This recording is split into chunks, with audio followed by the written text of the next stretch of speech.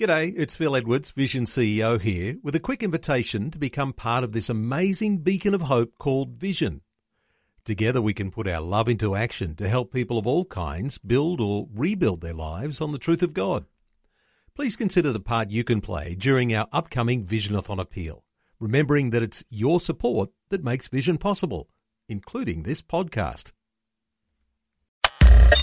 Audio on demand from Vision Christian Media.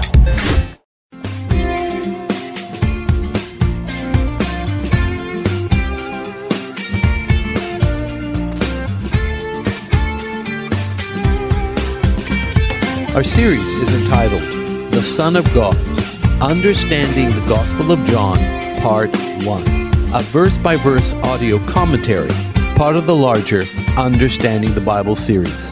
We're at the tail end of John chapter 9, and I want to just announce that this particular lesson is the last one for John Part 1. The next lesson, beginning with John chapter 10, is the beginning of Part 2. Because what we're learning is that there's a lot of verses in John, hence I have to divide the series Part 1, Part 2. Part 1 has 437 verses, that's John chapters 1 to 9, and Part 2 has 442 verses from John 10 to the end of the book, chapter 21. So this particular lesson is called The Blind Can See and the Seeing Are Blind, meaning people who can physically see, but they are not blind to the things of the world, or the other way around. Once you become a follower of Jesus, you will see the things of God, and you will become blind to the things of the world.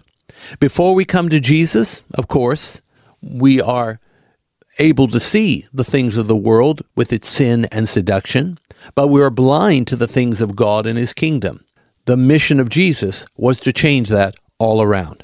And we're learning about this very forcefully as we continue and conclude the 9th chapter of the Gospel of John. So that's the title of our lesson, based on John 9, verses 32 to 41. So let me just read a couple of verses here. Verse 35, John 9, Jesus heard that they had cast him out. The him is the blind man who can now see. And when he found him, he said unto him, Dost thou believe on the Son of God? He answered and said, Who is he, Lord, that I might believe on him? And Jesus said unto him, Thou hast both seen him, and it is he that talketh with thee. And he said, Lord, I believe. And he worshipped him. Well, friends, this is part of the happy ending of a chapter that's in some ways a little bit bizarre. The chapter begins with a mighty messianic healing done right there in Jerusalem. Then, instead of rejoicing, gratitude, and worship of God, there is division. Some believed, but others didn't. And the ones that didn't had the political clout. And so there was some suffering involved for this man who was healed. He was cast out of the synagogue for being favorable to Jesus. As we see here in what we've just read, Jesus sought him out and asked him if he believed in the Son of God. And once he was told who the Son of God was, unlike his inquisitors and persecutors, the former blind man doesn't doubt. He starts believing, and in fact, he starts to worship. Well, after all, when you have been delivered from blindness, which has afflicted you all your life, that should be the correct response. Gratitude and worship. Gratitude to the vessel of healing, worship of God who made the healing possible in the first place. But we're not just dealing with any situation. We're dealing with Jesus, and we're dealing with Jerusalem. And these two, the man and his future capital city, were on a collision course. Paradoxically, the same Jerusalem that welcomed Jesus rapturously as the Son of David during the Palm Sunday procession would crucify him within days of that wonderful welcome. So here in John 9, 32 to 41, the blind man who is now healed concludes his lecture to the Pharisees, and he gets thrown out of the synagogue. Jesus comes back into his life at the very right time. And that is a lesson for all of us in that. Once Jesus was revealed for who he really is, the man worshiped. And even then, there'll be some who scratch their heads and wonder, what is all this about? Let's now read the rest of the segment here of John 9, verses 32 to 41. Our lesson is called The Blind Can See, the Seeing Are Blind. John 9, 32 to 41. Friends, let's listen to God's Word. This is, of course, the healed blind man who is continuing and concluding his lecture to the Pharisees. Since the world began, was it not heard that any man opened the eyes of one that was born blind? If this man were not of God, he could do nothing. They answered and said unto him, Thou wast altogether born in sins, and dost thou teach us? And they cast him out. Jesus heard that they had cast him out. And when he had found him, he said unto him, Dost thou believe on the Son of God? He answered and said, Who is he, Lord, that I might believe on him? And Jesus said unto him, Thou hast both seen him, and is he that talketh with thee? And he said, Lord, I believe. And he worshipped him. And Jesus said, For judgment I am come into this world, that they which see not might see, and that they which see might be made blind. And some of the Pharisees which were with him heard these words, and said unto him, Are we blind also? Jesus said unto them, If you were blind, you should have no sin. But now ye say, We see. Therefore your sin remaineth. Our reading is from John 9, verses 32 to 41. And again, the lesson is called The Blind Can See, the Seeing Are Blind. Let's listen to what God's Word is telling us this day. The lecture continues, John 9:32. The healing of a blind man at the pool of Siloam in Jerusalem became a source of friction and division, not of rejoicing. Because after all, this was Jerusalem, the city and the heart of stone. The religious establishment was offended and threatened by the ever-popular ministry of Jesus of Nazareth. He was becoming more and more a rival to them. So they were in turmoil how to derail his ministry. Since the blind man was healed on the Sabbath day, they thought they could accuse him of Sabbath breaking. Yet, when they tried to convince the blind man that his healer was a sinner, after questioning him repeatedly, he ends up lecturing them. The man, he said, healed my eyes and couldn't possibly be a sinner, as they alleged, for the simple reason that only God can cause the blind to see, and God does not listen to sinners. He listens to the righteous. Then he continues, Since the beginning of the world, has anyone heard of a person opening the eyes of the blind? Answer, no. Nobody. Jesus, in this regard, is truly special. And then the healed man comes to his grand conclusion. John 9:33. If Jesus were not from God, he could do nothing. This is not just well said, but it's very true. However, it would not prevent the healed man from winding up rejected, ostracized, and mistreated. Friends, remember, truth is glorious, it's wonderful, it's liberating and life-giving, but it's confrontational. And the darkness doesn't like truth, and it will fight and resist and obstruct and hinder at every turn if it can. It is important to understand it takes courage to know the truth, to uphold the truth, to speak the truth. Any coward can lie, but the courageous know that there is no future outside of the truth. Freedom depends on it. Salvation depends on it. Eternity depends on it. We need to remember that truth, God's truth, is worth everything. Well, this healed man is going to learn this lesson, and he will be blessed, even though initially he is cursed, or shall we say, persecuted. So what happens? How dare you lecture us? John 9:34. The healed man was not yet fully a believer in Jesus, but the truth is he was on his way. He was close enough. The elite revile him again. And this is what they said. You were born in sins, and now you presume to lecture us? By the way, interesting point. Were they not themselves born in sins? How is it that some men were born in sins and others not? I suspect they believed that because he was born blind, he must have sinned.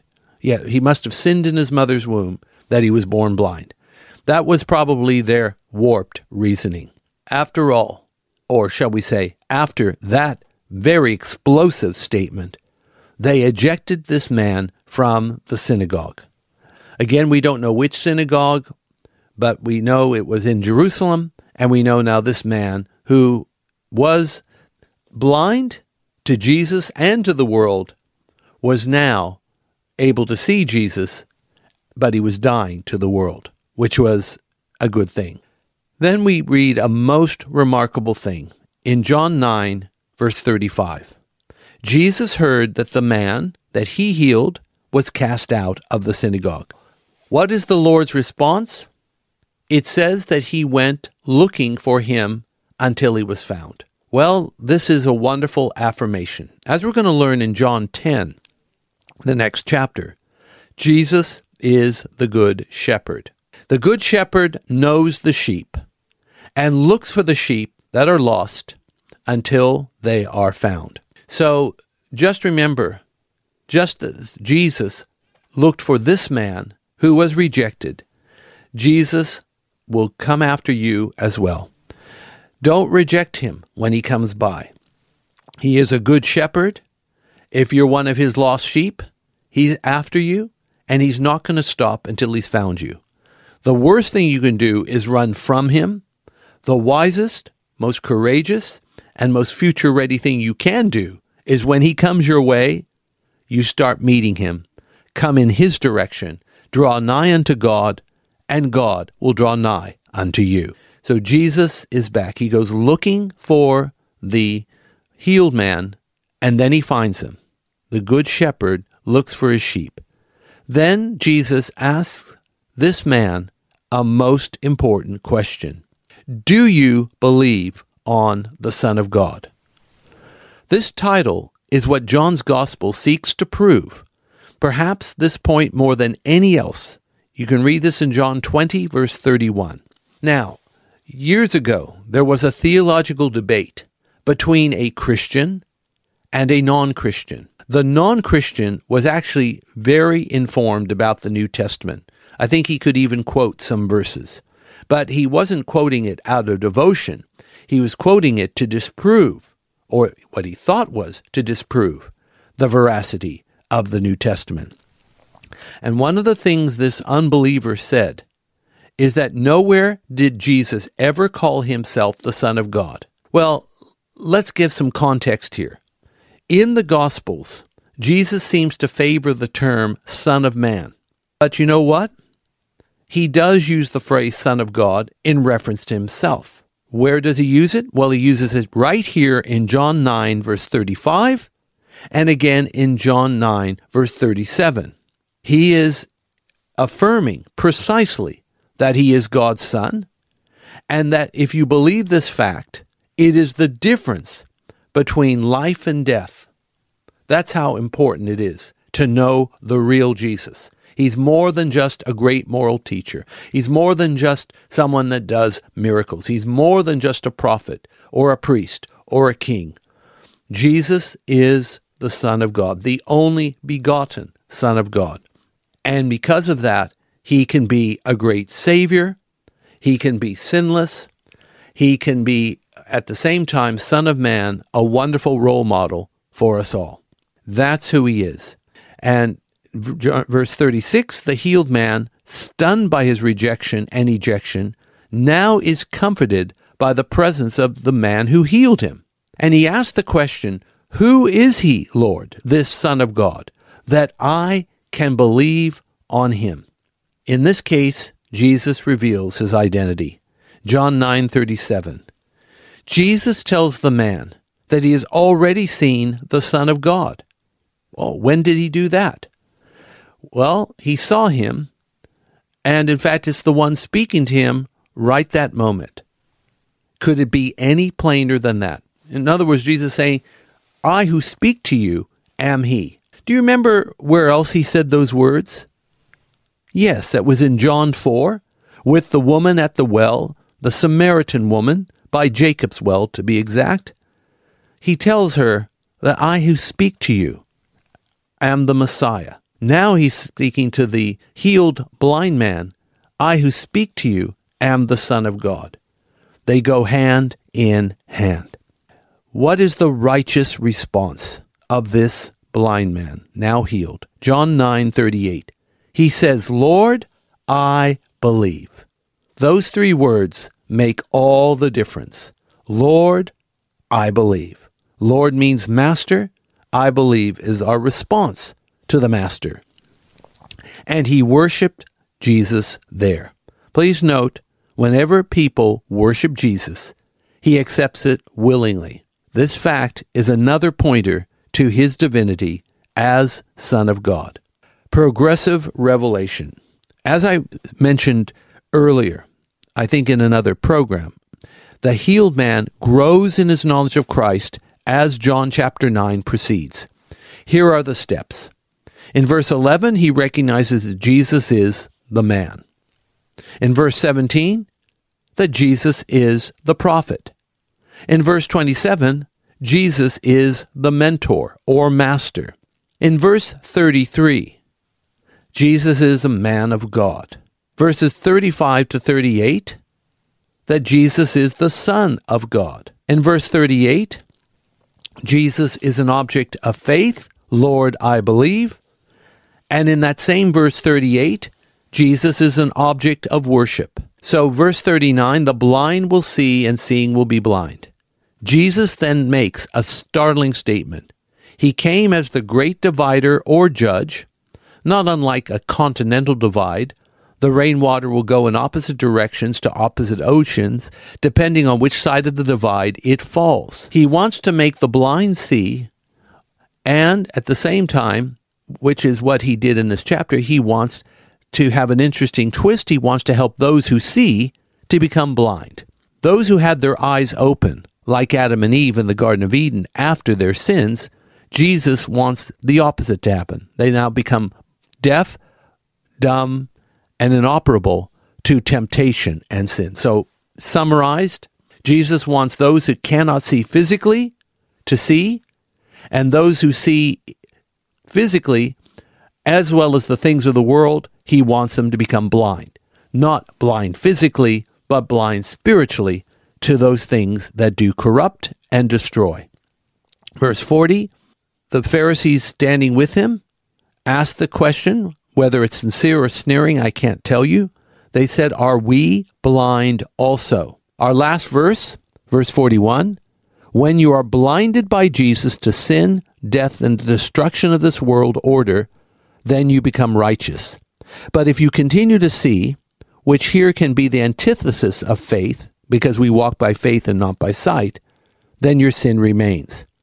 Remember, these Pharisees lived a religious life and had religious righteousness, but it was not enough to take away their sin. So our lesson is called, The Blind Can See, the Seeing Are Blind. And our lesson for life is this: the new birth will both open your eyes to God and close them to the world.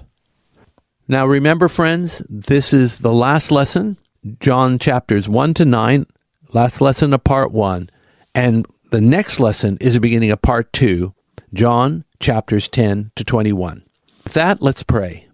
Father, we thank you in Jesus' name that you're causing us to see spiritually and to be blind spiritually.